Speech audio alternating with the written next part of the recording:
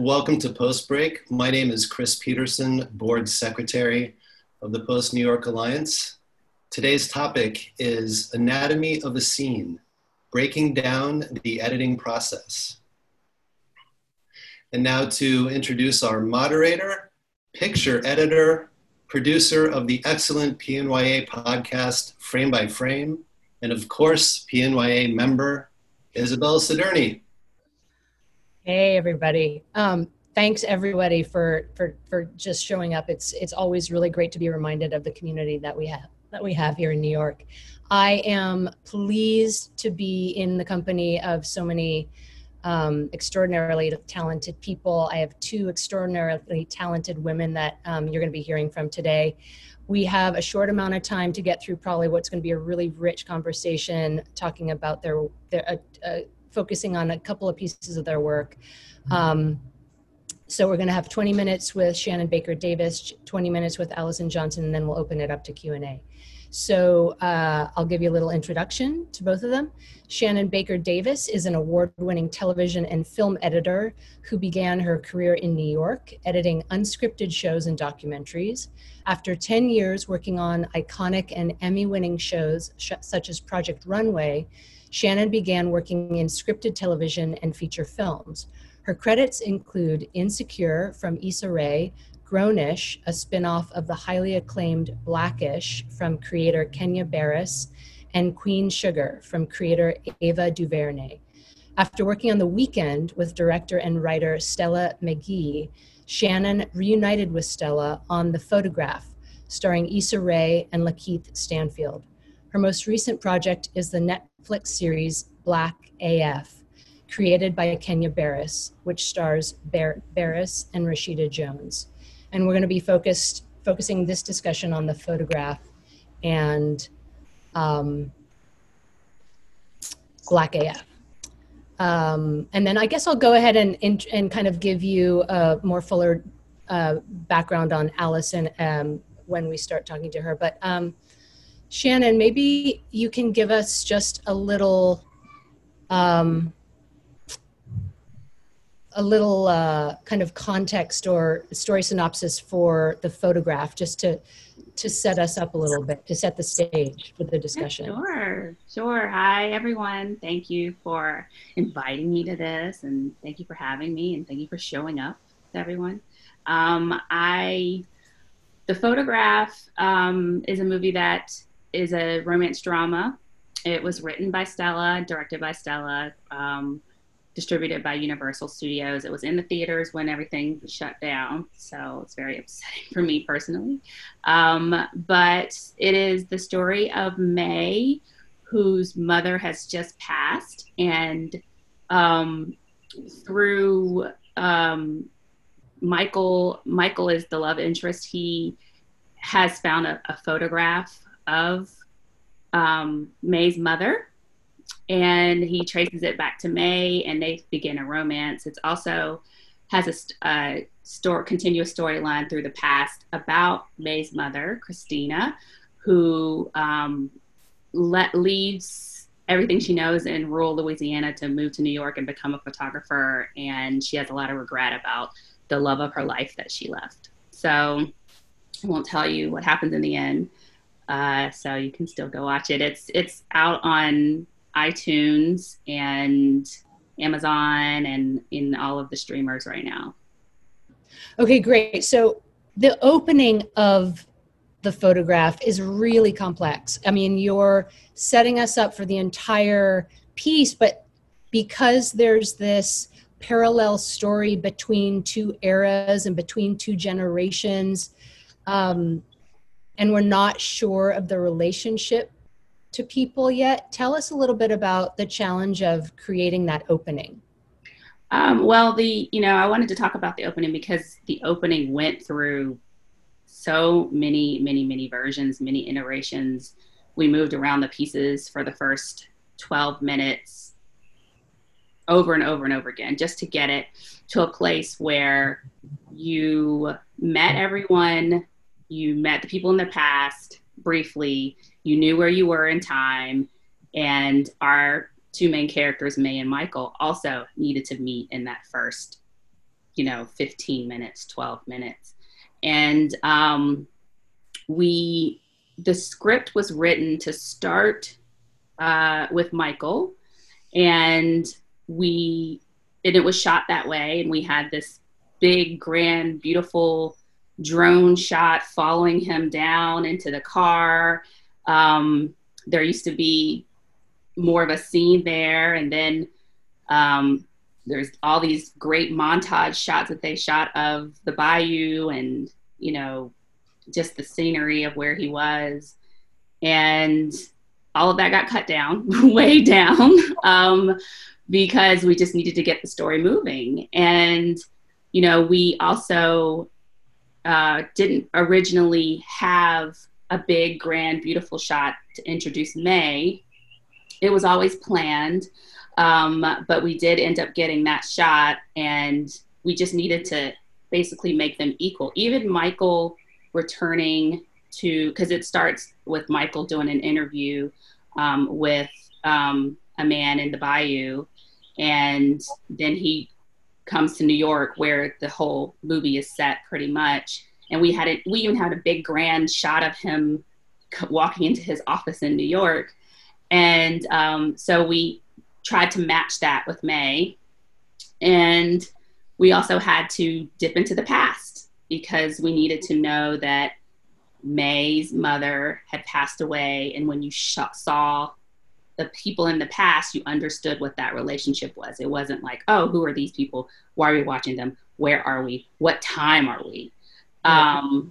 And we had Michael starting, and then at one point Stella she said, how can we start in the past? And she wanted to introduce the characters earlier, but we struggled with having a whole big long scene because the story is not originally set in the past. And we had this video that they had shot for the later on when May walks through the gallery, and she's decided at the very end, she has decided to do an exhibit on her mom's photography. And there was a video playing in the exhibit, and we had this video, and they had brilliantly shot way more than was scripted as in terms of dialogue. It felt like May's mother, Christina, was actually being interviewed by her boss, this photographer, this really famous photographer. And it was very casual, but it was also very sad. And it was also very remorseful. And, the actress who plays Christina, Shantae, was just really brilliant in it. And so we decided to put that video at the top to introduce the tone, what we're doing. You automatically know she's missing something in her life. And, and it sets the story off. And how is this different from maybe what was written in the script? What she initially had in the script? Because I think we all recognize that editing is kind of its own form of writing. So yeah. How we're rewriting things. It's I won't say it's night and day. All of the scenes are there, but when I work, I put the cards on the wall, and Inga, one of my assistants, knows, because they had to make these cards, and we put the cards on the wall. And to me, any scene can go anywhere. There is no, oh, but that was shot for this, or that was shot for that. Anything can go anywhere in the entire movie. And you just have to make it flow and make it organic. And we had the scenes shot for the beginning. We just rearranged them like a puzzle. And then we also had, a character that was cut from the movie. That was, his scenes were in that first 12, 15 minutes, and it was keeping our characters from meeting. Our May and Michael were not meeting. They were meeting at minute 20, 21 when we first started. And it was no, this can't be. We have to have our romantic interests know each other, meet each other. So, Stella wrote some great scenes. They were acted beautifully. Talk about they had to go. Talk about her kind of method or encouragement of improvisation and how that affected the show. Yeah. So the scenes there were very specific scenes that were improv. It was mostly the scenes with Lil Rel Howery, who plays Michael's brother, because he's a comedian and he's super funny, and he, was up for it to improv. And the woman who plays his wife was also equally brilliant. And it worked out. They had to shoot, when you have improv, you have to shoot 2 cameras at once. You have to make sure you get that coverage, because they're going to say one funny thing in one take and then not say it in the next, or riff on it in one way and riff on it in a different way. So, I have a reality background. I started out cutting nonfiction and unscripted. And so I was kind of used to piecing words together and piecing, tone of voice together so that it sounded like it came from the same sentence. So those were the scenes that were improv for the most part. Lakeith did a little, Issa did a little, but the words were already there. They were, beautifully written. You had worked with Stella before. Did you guys have a kind of a deep, you must have already established a really deep trust so that were you working kind of? Yeah. I mean, that's what happens when you work with a director. I cut the first season of Grownish, and she directed an episode that was my first episode that I was cutting, and it was also her first episode of television. So she friends with Kenya Barris? Are you all in the same circle? Yeah. So she had directed Gina the Joneses, that went to South by Southwest, and that's what kind of put her on the map. She was, working hard way before that, but that's when everybody started to know her name and know who she was. And then she had directed Everything, which was a MGM picture. So she, I guess, just circles knew Kenya, and then Kenya asked her to come direct Grownish. And, Kenya was also, he had done many seasons of, well, not many, like maybe 4 or 5 seasons of Blackish, and he wanted Grownish to feel different. So he deliberately chose directors that hadn't been doing 10 years of broadcast television. It was also for a cable network, and it was also a younger audience. And so that was all very deliberate and intentional to get a different sort of feel and look for that series. Nice. And then we did The Weekend. We met, and she had an indie feature that she had written and she was directing, and that was great. It's a comedy starring Seshir Zamata and DeWanda Wise and Tone Bell and Ilan Noel. And it premiered at TIFF and went to Tribeca, and yeah. So it's been the question that you asked me was, you get a relationship with your director, and you know what they like, and you can literally see from take to take to take what adjustments they're making. And, every once in a while I'll text her and be like, are you going for 7 or going for 8?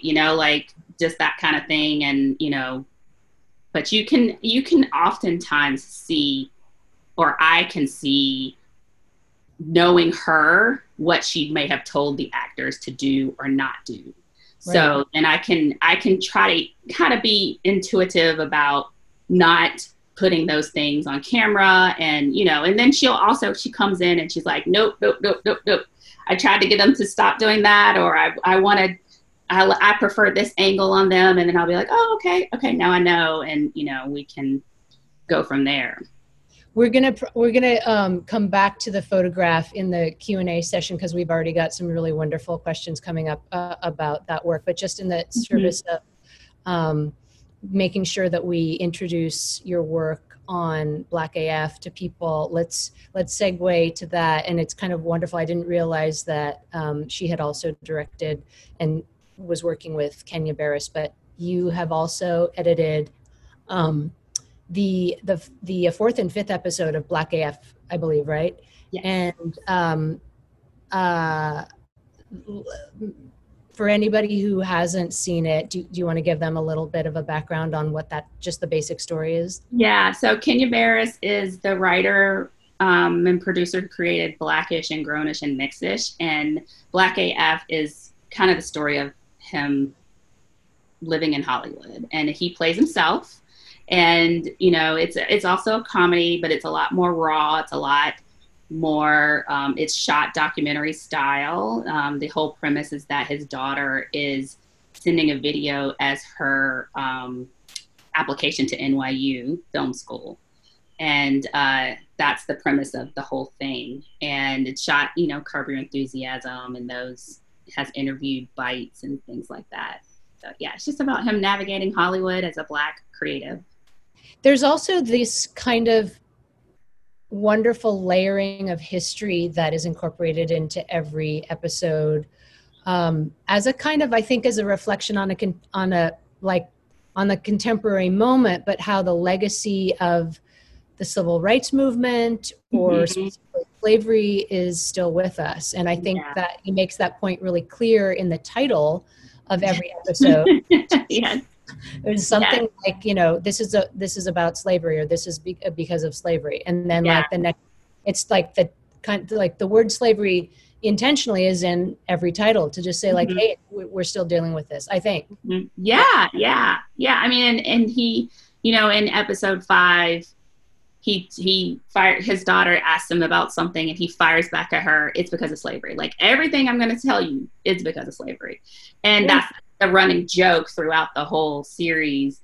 But very much dealing with the Black experience as a parent, as a lover of your spouse, as a in white spaces. And that's all. That's very, it's he's obviously a bigger version of himself. Yeah, he's not really this person, but the things that they're talking about are things that he ingests in himself and things that he deals with. But he's not really the jerk that he is. Like, not at all. That's not him. Like, it's written for television, obviously. But like, I've had people on Twitter saying, "Oh, wait, those aren't his real kids? Oh, that isn't his real family? Wait, what? I'm so confused." And I'm like, see, we did a good job. It feels real. So just to jump into your episode, talk a little bit about that section in episode 5 where it's Ava DuVernay and Issa Rae, and there were 2 other directors, and they're on a Story, Will Packer, Tim Story, and Lena Waithe. Thank you so much. Okay, 5, yes. And basically the episode is about Kenya starts out by watching a film by a Black director that everyone is saying is a wonderful, epic film, and he thinks it's a terrible film. And the whole episode is about critiquing Black work and critiquing creatives, and when should we do it? Should we do it? Should we let white critics do it? Should we pay attention to it? And in this scene, he has called all of the high power Black creatives that he knows into this conference call to talk about what are they going to do about the state of it. And they're not necessarily happy to like enjoy this whole, slashing through Black work as much as Kenya is. And so they basically shot everyone separately. Every person, Ava, Lena, Issa, Tim, Will, and Kenya were all shot separately, separate times. Kenya did read lines to some of them, but most of them they weren't able to hear anybody else, and they did a lot of improv. And so I had to literally line everybody up, pick the best place, cut it in, and try to like manipulate it so that it didn't look like it was cutting on every line. And so that the timing of that is all like their timings had to be lined up, like like if you cut a musical where you have to line up every camera according to the music, and it was kind of the same thing. And they created this like little digital hit effect to cover some of the cuts, which is odd to go to a VFX place and say, we need you to add some bad stuff. We need to make you look worse. And it ends up being really funny because everybody there, and you had to make it feel like they were all talking at once when it was not shot that way at all. So I thought everybody did a great job. Like, but that's the credit to your craft to lead us to believe that they were talking at once. I mean, that was really cool. And in fact, someone in the comments has already mentioned that Zoom scene, in her opinion, it's one of the funniest scenes in like any show ever. They're all so funny, and they're all so funny. And like that's just cutting comedy, is like learning to like cut on the joke, cut really quickly, make people feel like they're talking on top of each other almost, because it just keeps it going, and no one gets a chance to like sit and be like, this is boring. And it's very quick nowadays that people are like, this is boring, 2 minutes. And we have to jump over to Allison, sure. But we're going to come back to Black AF, just to mention that your delivery schedule was like kind of insane. It was like 3 weeks or 4 weeks or how long? I worked 5 weeks for 2 episodes. For 2 episodes. Yeah, I delivered 2 episodes. Everybody make start to finish, from watching footage to locking picture. Okay, that's like heroic. So everybody just make note of that. And Allison, you are up, my darling. All right, so Allison Johnson's, I'm going to do a little intro. Allison Johnson's editing career began in documentaries working with Bill Moyers at PBS, and then moving into rockumentaries such as The Who's Tommy, The Amazing Journey, for which she received an Emmy nomination. Johnson's move into narrative began with Spike Lee's He's Got Game and Summer of Sam, where she was associate editor to Barry Alexander Brown. Her feature work as an editor includes several works with Mira Nair, such as Monsoon Wedding, The Namesake, and Vanity Fair. Her television work includes The Wire, The Good Fight, and Baz Luhrmann's The Get Down. Allison is currently editing the Apple TV series Mosquito Coast. So Allison, first off, just for anyone who hasn't yet seen the series, can you offer just maybe a little synopsis of The Get Down? And then maybe we can talk about like how you set the mood and the energy of the piece. Sure. The Get Down is basically about the birth of hip hop in 1977, I believe it begins. And it follows a group of friends and a kind of an icon of their neighborhood named Shaolin Fantastic, who's this guy who kind of sneaks in and sneaks out of places and is always in the shadows. And it also has, of course, all the icons of the time, including Grandmaster Flash and Kool Herc and all of them. And we'll talk about how you layered in the music, because I think some of that is really delicate. I mean, but yeah. Yeah, and the series, I think it ended up being 12 episodes, but it wasn't really put together like a normal series where you are just doing one episode after another, because Baz is used to doing features. He basically started it that way, but it ended up being basically a 12-hour movie. So when I went back to look at my notes about this episode that we showed you, or offered to you, it actually was not the episode. It wasn't written as the episode that it ended up being. And I remembered we just started at a certain point started moving scenes from one place to another, because the show was evolving, and Baz was lucky enough to be in a position where he wasn't delivering, like network television delivers, and Netflix was allowing him to kind of move things around and not have a schedule where he had to deliver one episode after another. So it was a little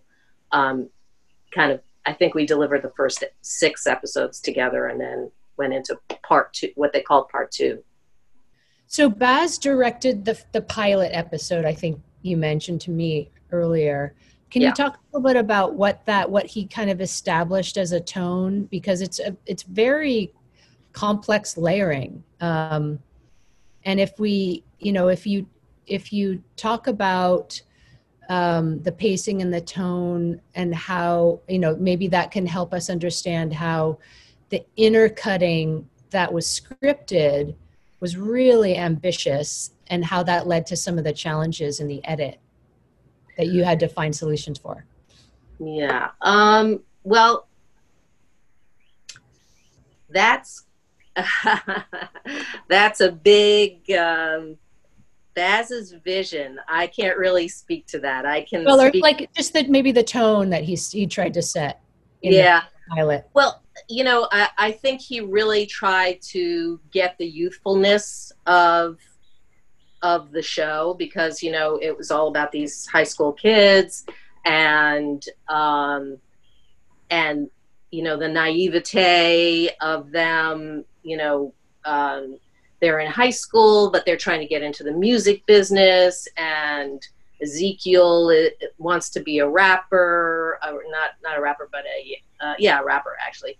And then his girlfriend Mylene wants to be in disco, and the controversy there. So the whole series is really about the controversy between those two very popular things that were happening at exactly the same time.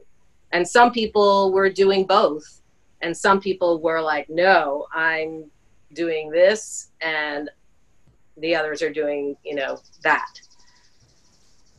But so there are so many elements that are being balanced in the Get Down. One of the attendees is a fan and is mentioning that it involves like historical elements. I mean, so archival, hip hop, disco, kung fu, musical with comic animation.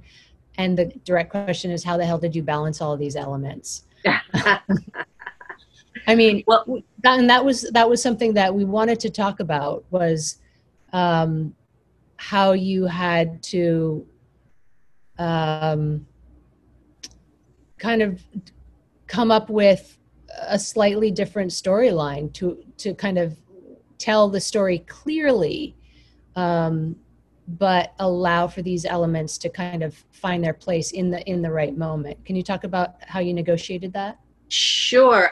Actually, when the scripts were written, those elements weren't really there. So those elements were brought in to help the storyline. So in other words, we really needed to make it feel like it was 1977, which is, hard to do when it's, 20, I don't know when it was done, 2015, 2016, something like that. It's way too expensive to actually, dress all of those sets. So all the archival footage was brought in, which was, really quite a feat for the assistants, and we didn't have an archivist. You didn't have an archival researcher? No. Wow. So that fell to your. So I think it was the post supervisor. I think was doing all of that. It was really quite difficult, and he gathered up all. We would just say we need this, and he would just look and look and look. And frankly, most of the archival footage came from Europe, because the stuff that was happening in the U.S. at the time was all television. It was all news. And a lot of the best footage was footage from documentaries that Germany was doing, and so it came from all over. Incredible. I mean, there was, I think you had mentioned that there was a scene in the recording studio that was supposed to be shorter, but when you went in to do the edit following the script, you realized that you kind of weren't able to follow this, like, the basic storyline, and you needed to expand that scene. Can you talk about making some of those decisions? And Sure. The scene that's right in the beginning of the intercutting between Ezekiel rapping and Mylene doing her new disco tune, that appears twice in the episode. But the latter section of it was really, really short. And the director and I were feeling kind of cheated when we got to the end. We felt like it was supposed to be a big climax, but we had the climax early in the episode. So what we ended up doing was taking some of the mute. We couldn't repeat it, although it was, it would have still been pretty climactic, and it would have been way far away. So maybe we could have pulled it off, but we really wanted to save something new for the end. So we extracted some of the music from the beginning and used it only at the end, and expanded that so that we could have more of a, we've reached the climax, basically. And in the beginning, the first kind of 10 minutes is really this back and forth between Ezekiel and Mylene. It's hard to cut between a disco tune with, all the background music and a guy rapping with, that's all, it's just his voice. So we were finding every time we cut to him, it was dead. And so luckily we had our composer on site, and we kept saying, we need some transitions, and we need some kind of beat that goes through the whole thing, that will help, keep us going. So is it just to kind of recognize, have you had a composer on site before? Is that something that happens very often? Well, when I was working on Smash, we didn't have, Mark Shaman was not on site, but he was always available to us. So I had similar things happen with that. I remember being in a mix session for a song that was in one of the shows, and there was, I think it was like a trumpet that was, I had specifically cut a dance move to the trumpet, and all of a sudden in the final mix, it wasn't there. And so it just looked like this dance move happened for no reason.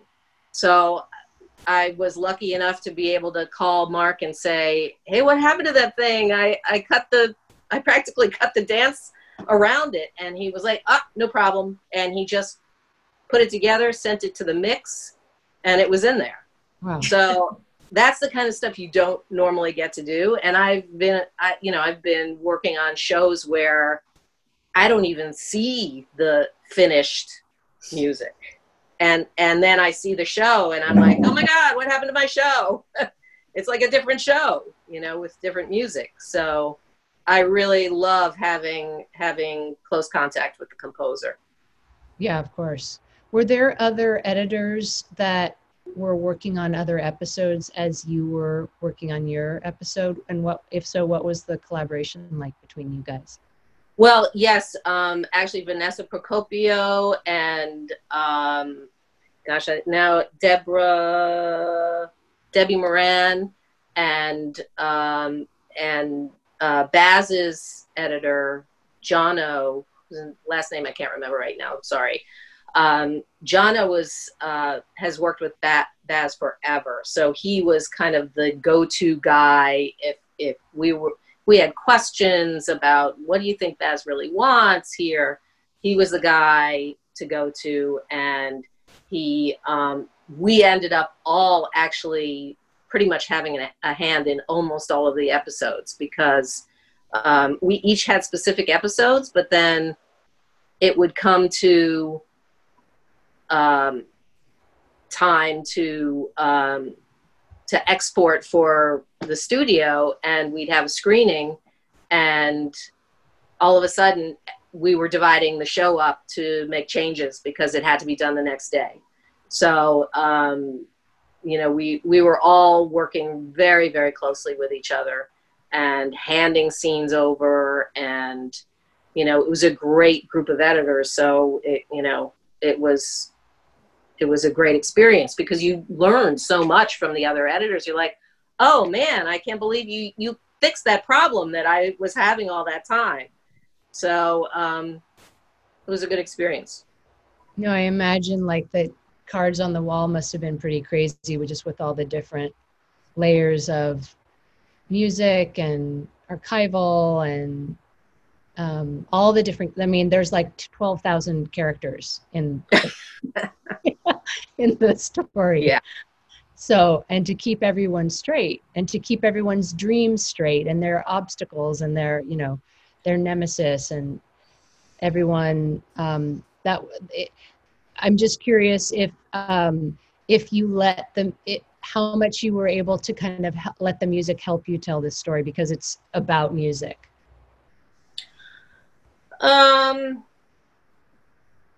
I don't know that I would say it helped me tell the story any more than any other part of it. Obviously, music helps you tell the story all the time. So I don't know that this was different from, you having a love scene and saying, oh, wow, we could really use some, romantic music right here in this spot, and that will send it to a new level, and that will really tell the audience what the two lovers are thinking when they look at each other.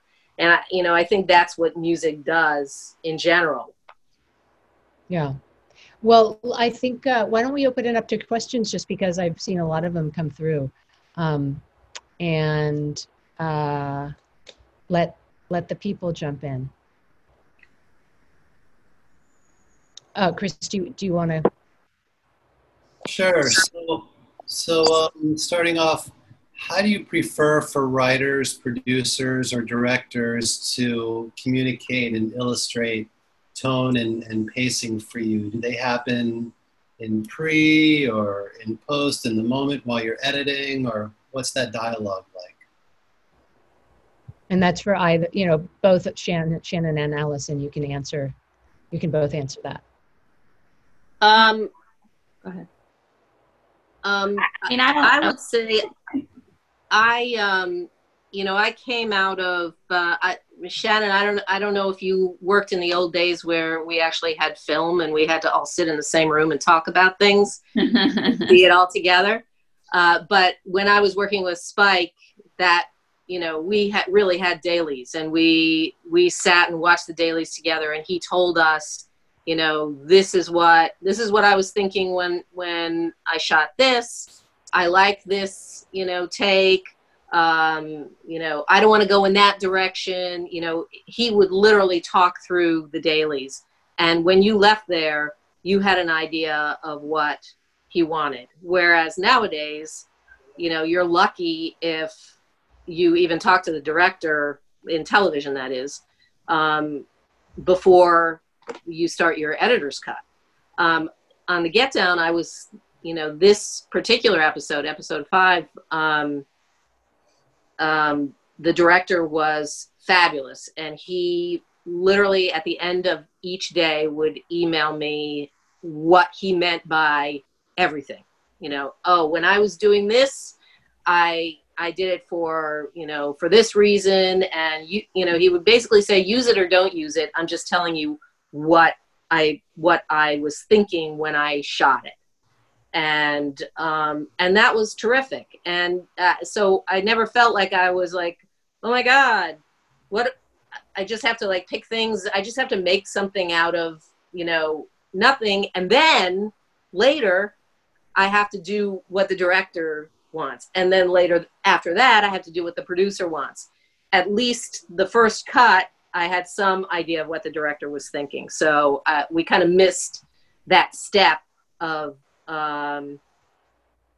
being clueless, which sometimes you end up being. You mentioned that the director for that particular episode had previously been a showrunner. Is that right?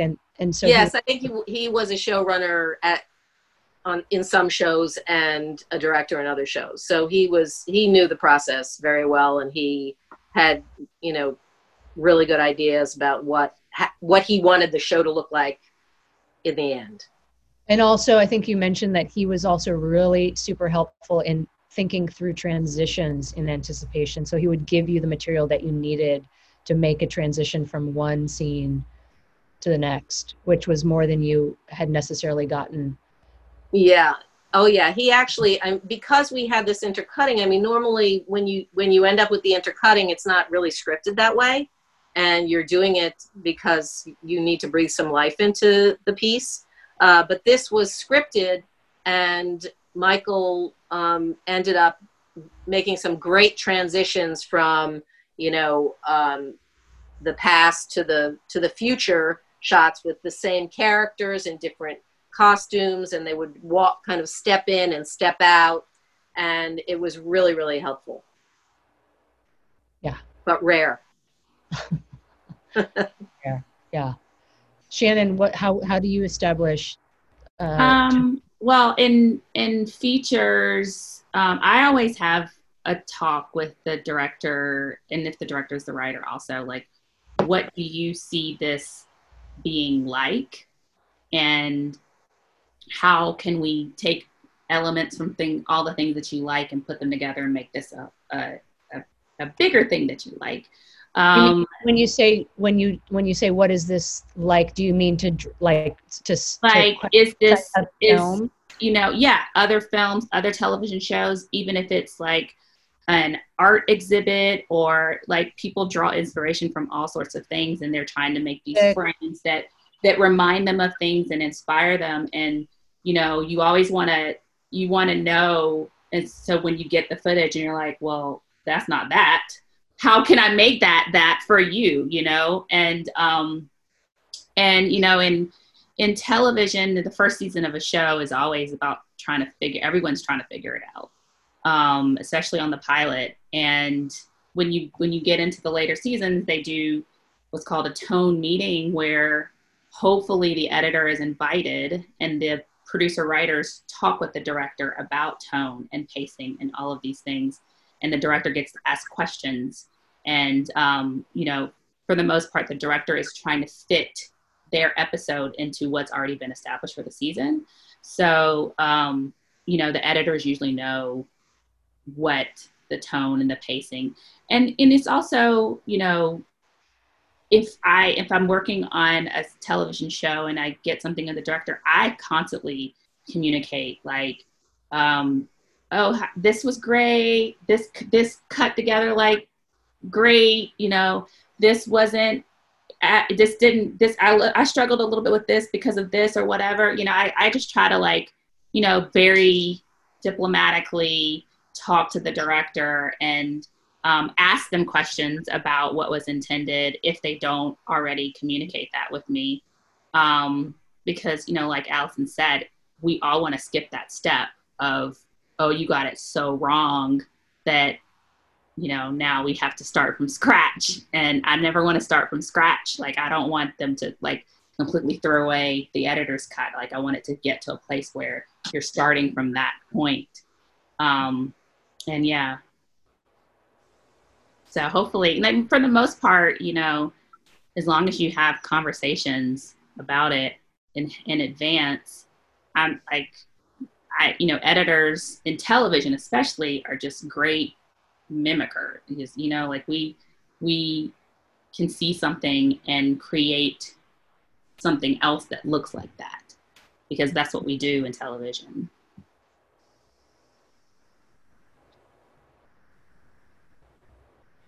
Do we have I think we have like a lot more questions. Yep.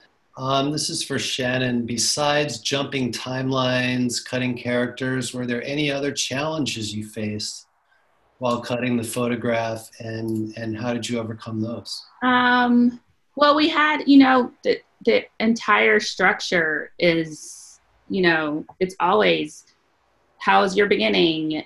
Is your middle continuing to keep the pace and keep the excitement? And how does your end come in the big finish? Like all of that, those are constant conversations.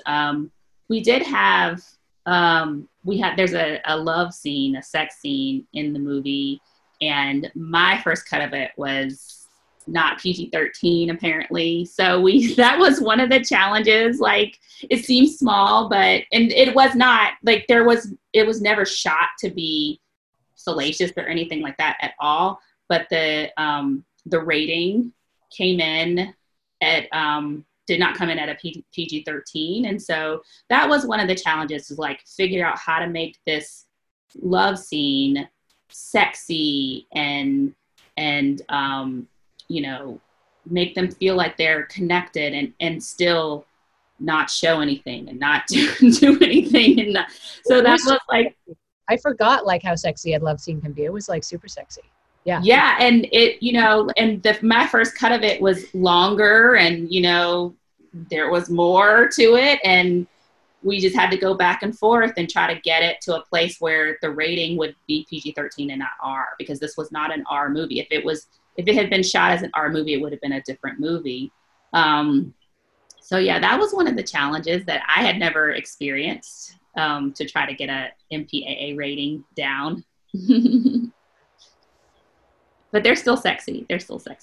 Super sexy. Yeah. And as you and I had mentioned earlier, Issa Rae had never played this kind of like dramatic, romantic, serious lead. Yeah. So people were used to seeing her as a comedian, and so we had to like make sure you knew from the very top that this was not a romantic comedy. Like this was a drama. This was dealing with very serious, emotional beats, and you were not going to see Issa doing the normal what she's so good at too. So that's another thing. It's like you don't want to drain everything from her that makes her charismatic and watchable, and just you're drawn to her on screen whenever she's in anything. So you don't want to take that all away, but you have to like balance the tone of the movie with what you expect to see from her. So that was a big challenge. I mean, and Lakeith, and she's so good too. She's so good in this too. So it was our honor to like present this side of her acting ability to everyone. And Lakeith is also very good and he's a chameleon. He does everything. I was surprised that he was so handsome and so leading man, just because everything he's done before. And I always joke that he was like putting his Denzel on the whole movie, Stella directed him to do these things, and he brought things himself. He has this like smoky, like intensity in his eyes already. So, it was great. I was in love with them both. So yes. Okay, thanks very much. Question about The Get Down. Episode 5, both of the opening scenes are very powerful. Can you talk about the creative decision to combine them on the timeline? They were actually combined already in the script, which, as I said, is not necessarily something that you usually get. Usually you're combining because something's not working. But they had, it was definitely the right move to have them combined, because it was all about the juxtaposition of these two characters. What we were finding was that it was intercut too much. So we were interrupting the storyline by cutting back in the script, it had, we were supposed to cut back and forth a little bit more. And so we pulled back on that a little bit. And a lot of times there's a clear moment where you say, oh yeah, this is where we should go back to the other scene. There seemed to be difficulty in choosing where to go back and forth. And I almost wonder if it was because the scenes were, they were almost too complete. And instead of having one scene complete the other, we were having each scene separate, but intercutting it, if you know what I mean. Does that answer it? Yes. Yes, thank you. And this is for Shannon and Allison. What are your tricks for navigating with the creator when their material on the page isn't working as well on the screen? How can you as an editor make it work? I think you always have to try. First of all, the director's original goal, you have to try it to the best of your ability. When it's not working, I cut alternates. I show what I've cut first to the script. And then I say, okay, well, I also cut this version of the scene and present that and, see what they say. And a lot of times I'm a talk it out type of editor. So I like to talk big picture a lot because that dictates how you're cutting all the pieces that go together. So I like to really nail down what is the big picture of this whole movie or this whole series or this whole show. So everybody's on that same page. Now, when something's not working, you just kind of have to diplomatically say, I'm not feeling it. Yeah. Or I think this could be better. How can we make this better? How can we, you just talk it out and you can't, I'm not the type of person that can just sit there and punch the buttons and know that you're doing something that's not good and just continue to do it. So I talk it out. Well, I think, and there are plenty of editors who share, I think probably most editors share that feeling that it's the editor's role to challenge the director or the producer, whoever is in the room, to say, I think that there's something missing here that we creatively have to find a solution for in order to bring the kind of vitality or the lifeblood or the heartbeat back into the scene or this sequence or to make us feel more about the character. I think that's the role of the editor. Mm-hmm. So I don't, I hope no one would ever just sit there complacently and just push buttons. Yeah. Well, it's also tough to know the timing. You can't bring something up when you're 2 days from locking the whole thing. I had an idea, let's completely change this whole thing. So you have to understand timing and the steps. And also, if you have a big idea, you kind of need to figure out if you can execute it before you open your mouth and offer it to everybody. So that's cutting alternate scenes, or that's really thinking through what are the pieces, what's going to happen to this machine if we pull out one of these cogs or put it somewhere else. So that's the other thing too, is and I telling myself that, because I will be like, well, can we do this big thing? And then they'll be like, okay, go. And you're like, oh, okay, let me figure out how I execute that. Right. And then that's where persistence, I'm just a very persistent person in general. Shout out to my assistants, Jenny, Inga, and AJ, because, you go through VFX and you go through all these things and you go through the composer, and you just have to stay persistent, because you're as an editor on a feature, you are driving that car. When everybody's tired, everybody's like, oh God, are we gonna, we're really gonna send this back again? And I'm like, yeah, we gotta send it again. Yes, we are. So, but they're super great. Like Jenny, like, Jenny's an angel. Thank you, Jenny, because she just kept me on track and she kept everything organized. And when you don't have to think about all the little things that are happening outside your cutting room door, and you can just work on the creative, and she just brings you things in and you just say, okay, go, no, yes, no. And then, it's the assistant's like, ugh, Worth I the don't wait. know what you would do. Like you need all these people. You need all these people to make it work. For sure. Thank you, Shannon. And Allison, did you want to answer that also? Yeah, I think in television, it's interesting. In television, we have an ability to go back. If if you've shown the director something, you didn't feel something was working, and you've shown the director a couple of alternatives that you've put together, and they say no, and you send out the director's cut the way they want it, you can still go back when the producer gets a hold of it and say, hey, I'm not sure that this is working the way as well as it could be. I have some alternatives, and you bring those alternatives back.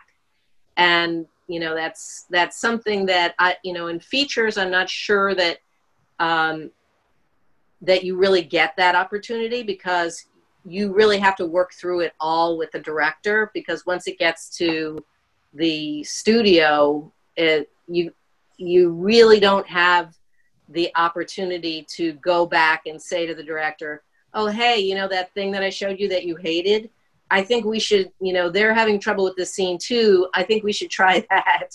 I don't know that you'll really get a great response from that. You can try, and,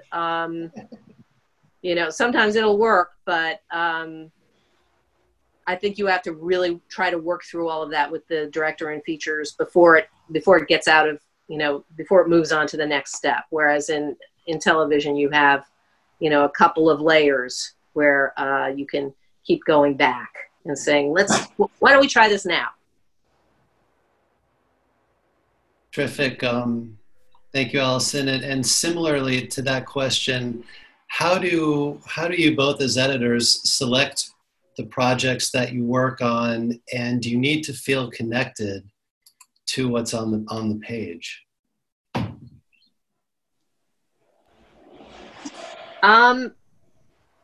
I love feeling connected to what's on the page, and I'm getting to the point where I can actually say, maybe I'll wait another month and see what else comes along, because I'm not really feeling it for this offer, for this show. It's hard to work on a show that you don't like. And I've done, some super low budget features where I said, I'll do it in my house. I'll use my own equipment. You don't have to pay me, because I love the script. And those, those projects are always things that, they're like passion projects, and they're terrific. And I was a music major in college, so I tend to kind of go toward anything that has music involved in it. But there isn't a lot of that around in New York.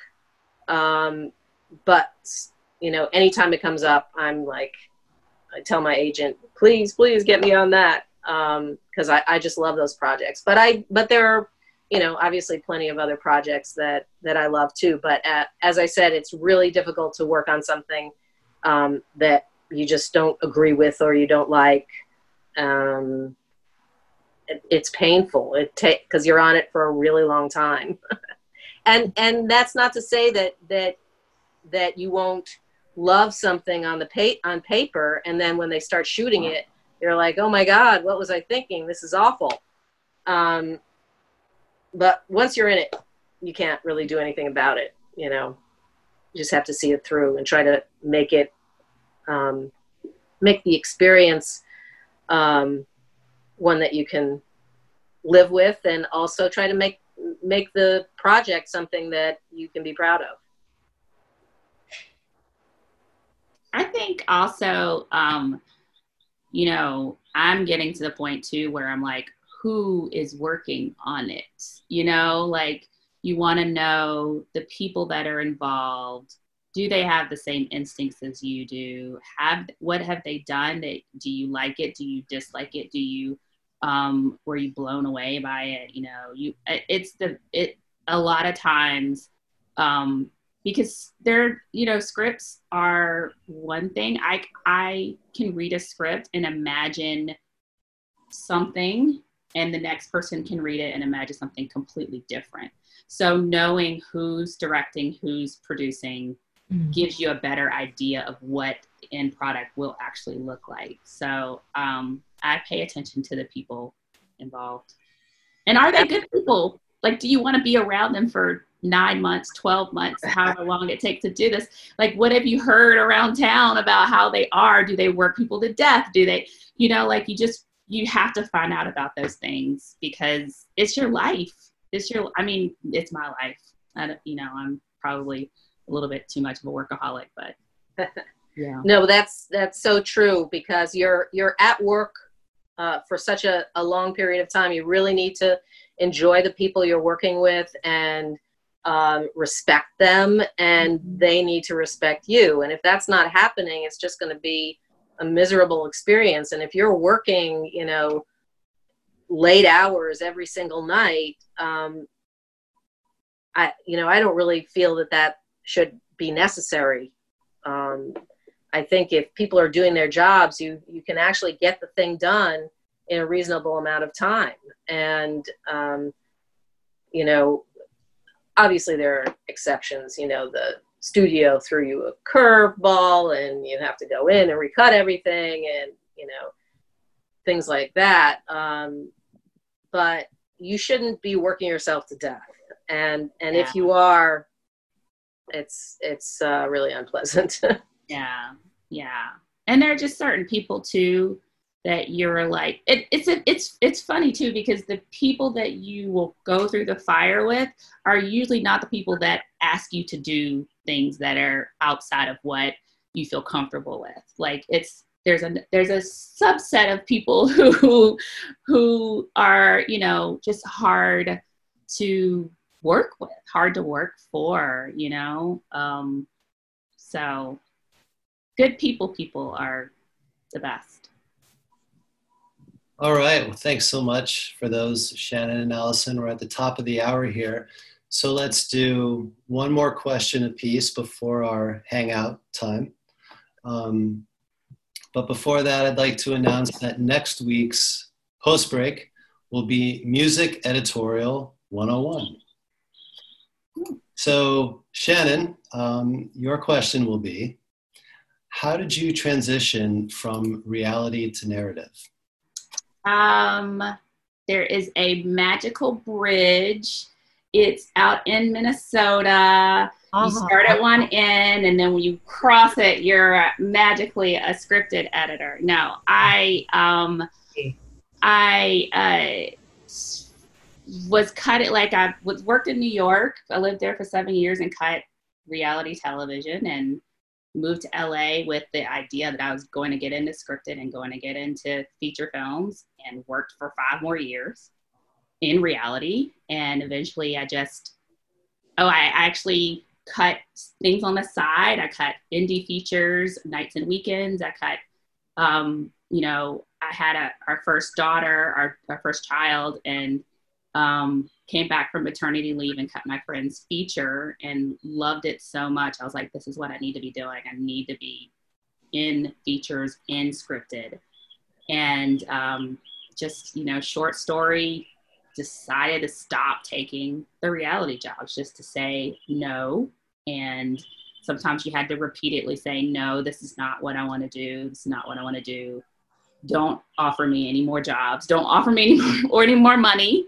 And I took off and I didn't work for 2 months, and I met a woman who was being bumped up for an entire season of The Good Wife, the last season. And she took me under her wing and she said, I could teach you everything you need to know. And she convinced them to let her hire me.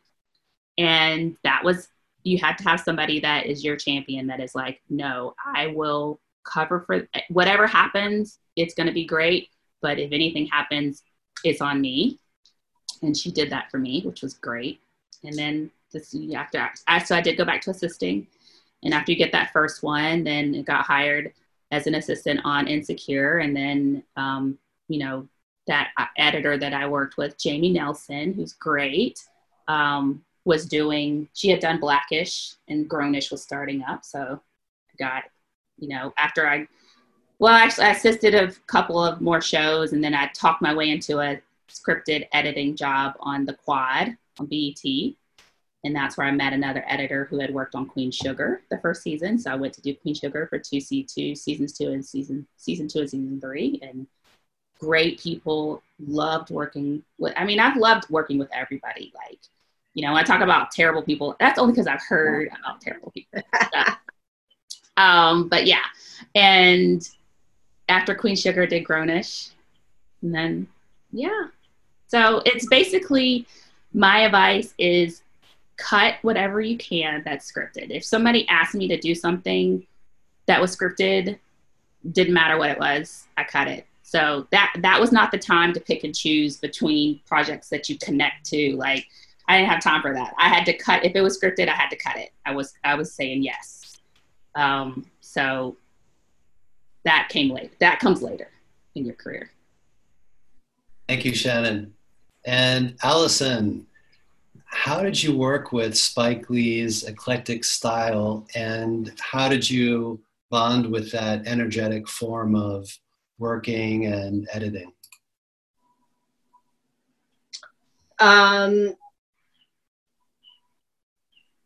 Interesting question. I never really saw it as an eclectic style, I guess. I feel like Spike style is Spike style, and Woody Allen style is Woody Allen style, and all the great filmmakers, they have their own style, and as an editor, you have to, I think when you start a job with them, you get their energy and you see, you look at the work they've done in the past. And, with Spike, each one of his films is so different. You can't even say, oh, He Got Game.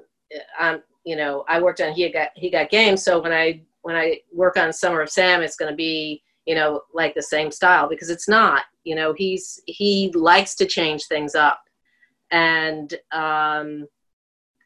he is very open to, people trying things. The one thing that I learned from him that was very, very important was you have to put the money on the screen. So when he shoots, he wants to see what he shot in the cut somewhere, somehow, even if it's like in a montage.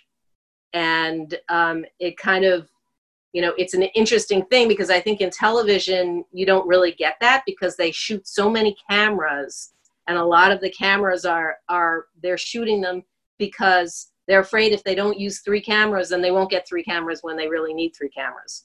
And so you have all this additional, these additional angles that you don't really need. Whereas when Spike, when you were working with Spike, especially in film, he shot it because he wanted to see it. So it was great, and he knew what he wanted, and that's a great thing for an editor to work with somebody who really knows what direction he wants to go in. And I was learning from Barry Brown, who has been his editor. He and Sam Pollard have worked with Spike for a very, very long time. So, I luckily was able to come up with Barry, who had directed the documentary that I worked on. And that's how I got into this whole thing. Was Barry said, you know, I'm doing Spike's next movie. You kept saying you wanted to be in features. Come on, you can be an apprentice, but you'll cut some scenes. So by the end of the film, I was, you know, cutting scenes. And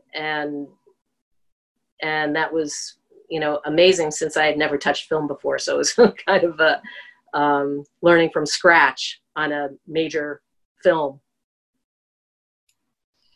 Terrific. Thank you, Allison. Thank you, Shannon, for your insights, and Isabel for moderating. That concludes the formal Q&A. So this will be our kind of informal hangout session.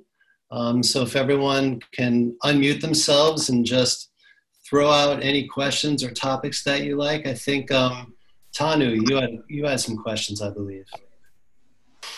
Sorry, I was just gonna say that I was very curious to hear from the teams, you know, because I noticed that some of the teams that worked on these awesome projects are here. Like Shannon's, you know, assistants are here. Inga's here. I think Jenny's here. Allison's co-editor for, you know, The Get Down is here. So I would just love to hear kind of like, you know, them kind of talk to each other about the process and kind of listen in on that. That to me sounds very interesting. Like Allison, you know, Allison mentioned that the editors kind of worked together and collaborated a little bit on the Get Down, and I would love to know how that happened. And Shannon, you said that your assistant supported you, and would love to know the relationship and how that worked out. Jenny, Jenny, Inga. Is AJ here? I don't think AJ is here. I am here. This is Jenny. I don't know if anyone can hear me. Jenny, we can hear you. Okay. I was actually an assistant on the Get Down too, so there you go. I have both shows under my belt. I can't even see. I can't see who's talking for some reason. My thing is not like popping back and forth. I think I'm coming here. Sorry. I have to switch locations in our really teeny apartment in New York. There you are. All right. Okay. Oh God, I didn't get my hair and makeup done for this. Oh. It's a pandemic. Yeah, look at that. Oh God, it's all humidity. So working with Shannon was a freaking dream. The relationship between the editor and assistant has to be very collaborative and understanding and give and take. I think I was able to help Shannon just because I'm a little older and I've had a little more experience in the politics of the whole process, and I think that was helpful to her. What do you mean by politics? Can you give an example without naming names? I mean, just not name names.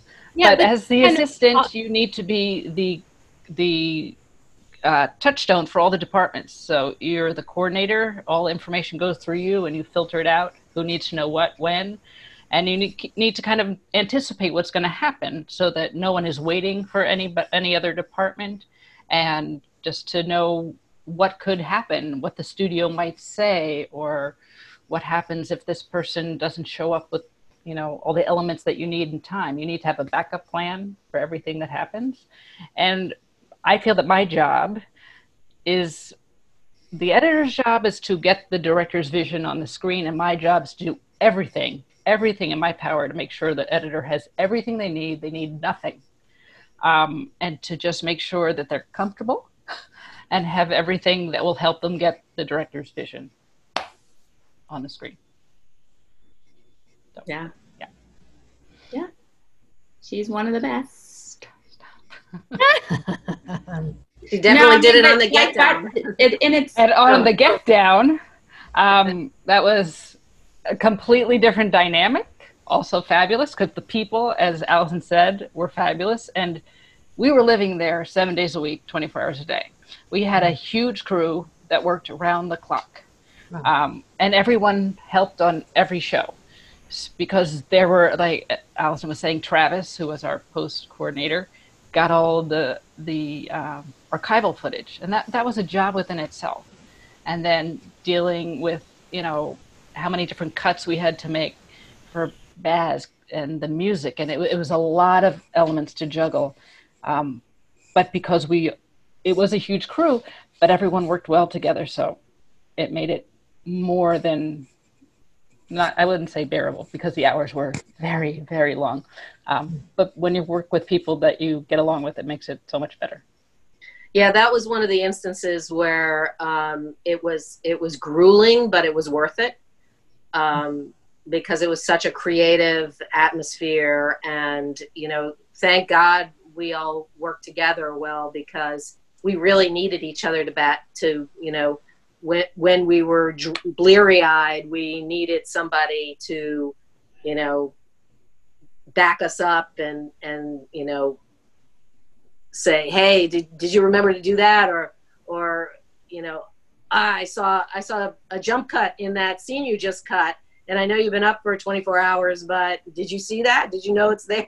You know, so we really needed each other. Yeah. Well, I you know, we also had that because Jenny, I've never had anybody like go through my timeline, because, you know, me and Sel would work sometimes pretty late into the night. And in the morning, Jenny would come in and room, you changed this and this and this and that and this and this and that, and be like, okay, you know, like, and you know, people ask me what is the you know, what is a good assistant? What do they do?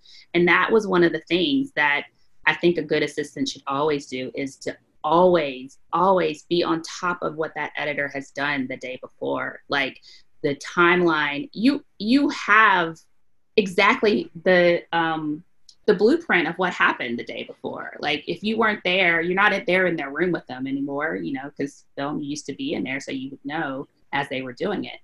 But be able to read a timeline and know what's going on. So you are right there in that editor's head. Like, oh, this VFX shot got 2 seconds longer, or even 2 frames longer, you know, and but I'm not going to say anything because I already did the handles and I'm not going to worry about that thing, you know. But some big things you might need to like get in that room and ask some more questions. And, you know, I always thought Jenny was really great at that.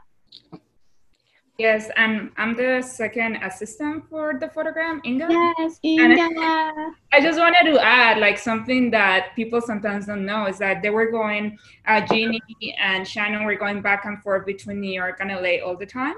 So that, you know, me and AJ, that she's not. You had to hold down New York. We had to hold down New York while LA was happening. And so I think that's also part of the whole process where there was great communication from the part of Jeannie and Shannon. And, you know, I work more directly with Jeannie, and, you know, she just telling us, you know, what's the next step, where to go. And us just in New York holding down, making sure that everybody needs everything they want. They want. So that's part of the process too.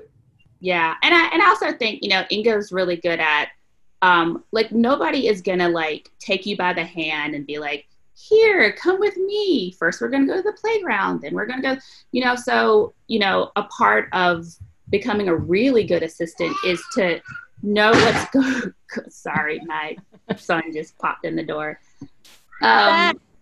Sorry, it's informal, right? Yeah. Oh my God, he's adorable. He has on. My daughter was having a fashion show, and he has on his little suit. Oh God! Hi. They are very fashionable. So, Nice. but he was 3 months old when I came to New York. So that was another thing that I had to be like, Jenny, I don't know what my brain is going to be doing right now. I'm breastfeeding, I'm pumping, I'm doing all these things.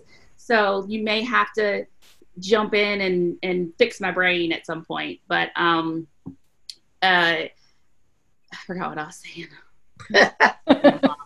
But you have to keep yourself in the loop, you know, like no one is going to be like, invite you to be on this discussion and be on this. Like you're being CC'd on emails. You're being told exactly what is happening and what stage everything is in, keep yourself on the boat, like keep yourself with the program. And everybody was together did that. One thing, Allison, that I've heard from you and other people, and that's come up, I think, with Jenny, is how important it is to be able to handle the kind of diplomatic relationships between the producer and the director, and how much a part of editing that is. And it was kind of just, it was a great reminder, Jenny, for you to acknowledge that and bring it up. And I have since heard that the assistant editors aren't in the room as much, but I'm assuming, Jenny, that you picked that up working in film when it was more kind of hands. Yeah, I mean, I got a lot of years in, so I've dealt with many different kinds of personalities at all levels. So you kind of learn your coping skills get really good. And also just to keep really in perspective, like Allison says, we're making movies, we're doing television, we're not saving lives. And as important as the job is, and I throw myself into, whatever job it is, just don't get crazy. And the people who I've worked with who have been crazy and didn't have a life outside of their work, they're not pleasant people to work with. So I find people who have a balance make a good mental cutting room so that and when it's more enjoyable, you work harder. I don't know. That's what I find. Being surrounded with good people is very important. As Shannon said, you're there with them for 9 months. This is your other family. And you're fortunate that you get to choose who you hire so that you know in advance, what kind of, how your personalities interact. Yeah, it's really important that remains. I mean, I've had some jobs where, the producer was the one who was gonna hire the assistants, and I was like, well, why? They're not gonna be your assistants. Why are you hiring them? And it's so important to have my assistant on this Apple show is Jorge, who I'm not sure if he's still on. He was on before. And I met him on Tales of the City, and I watched him work, and he was terrific. And now on Mosquito Coast, he's just when I shut my computer down at night, I know that he usually has another hour or so to go, and I know that if something's wrong, I'm going to get a call because he has my back.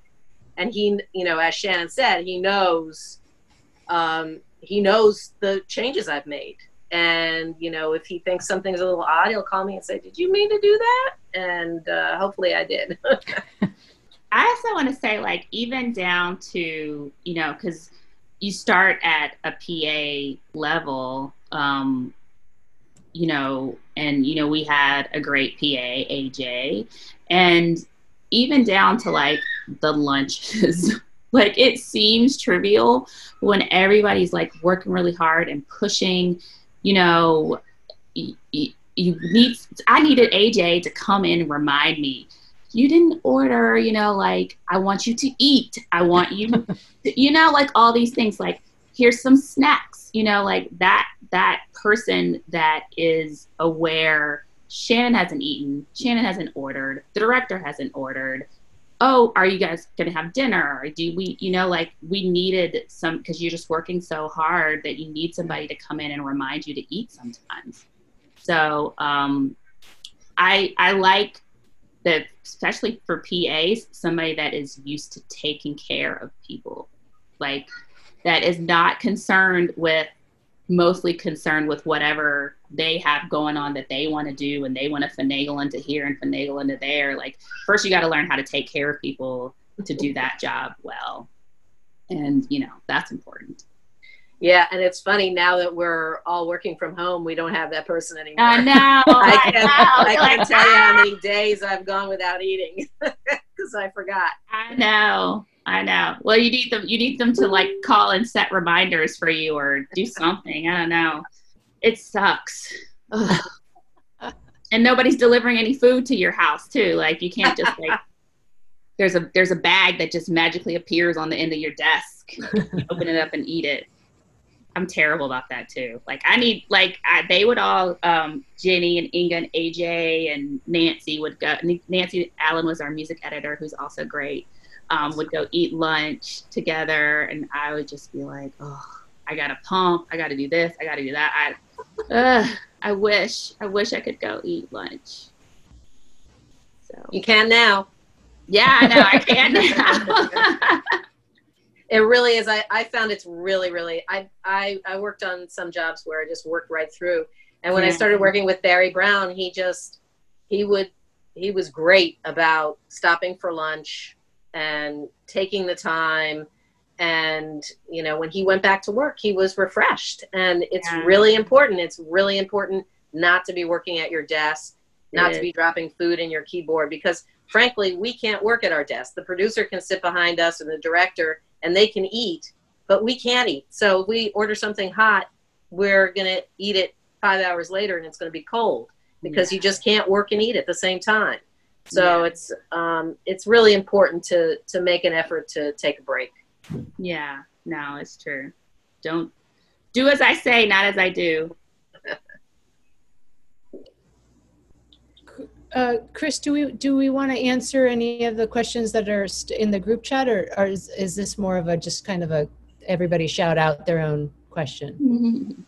Sure, we have a couple more minutes. We're going to go to till 5:30 today. So if anyone's questions weren't answered, they're welcome to ask them. Or I have one more I'd kind of like to ask, but would anyone else like to speak up?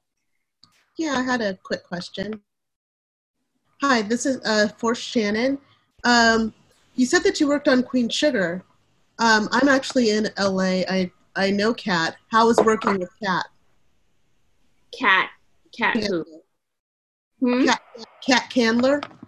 Oh yes, I love Kat. And so season 2, she was a director.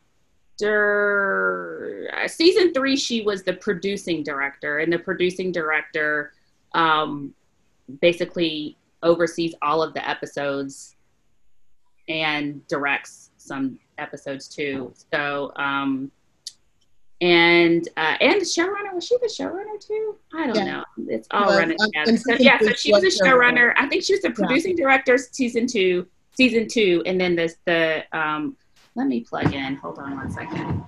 And then she was the showrunner season 3, and she's great. She's great. It's like she has just such a good eye in directing, and everybody on Queen Sugar, because Ava chooses first-time directors, first-time television directors. So all of the directors have directed features. Some have directed theater, but they have not directed an hour of broadcast television or streaming television. And they really do establish a family on Queen Sugar. So on set, they're taken care of.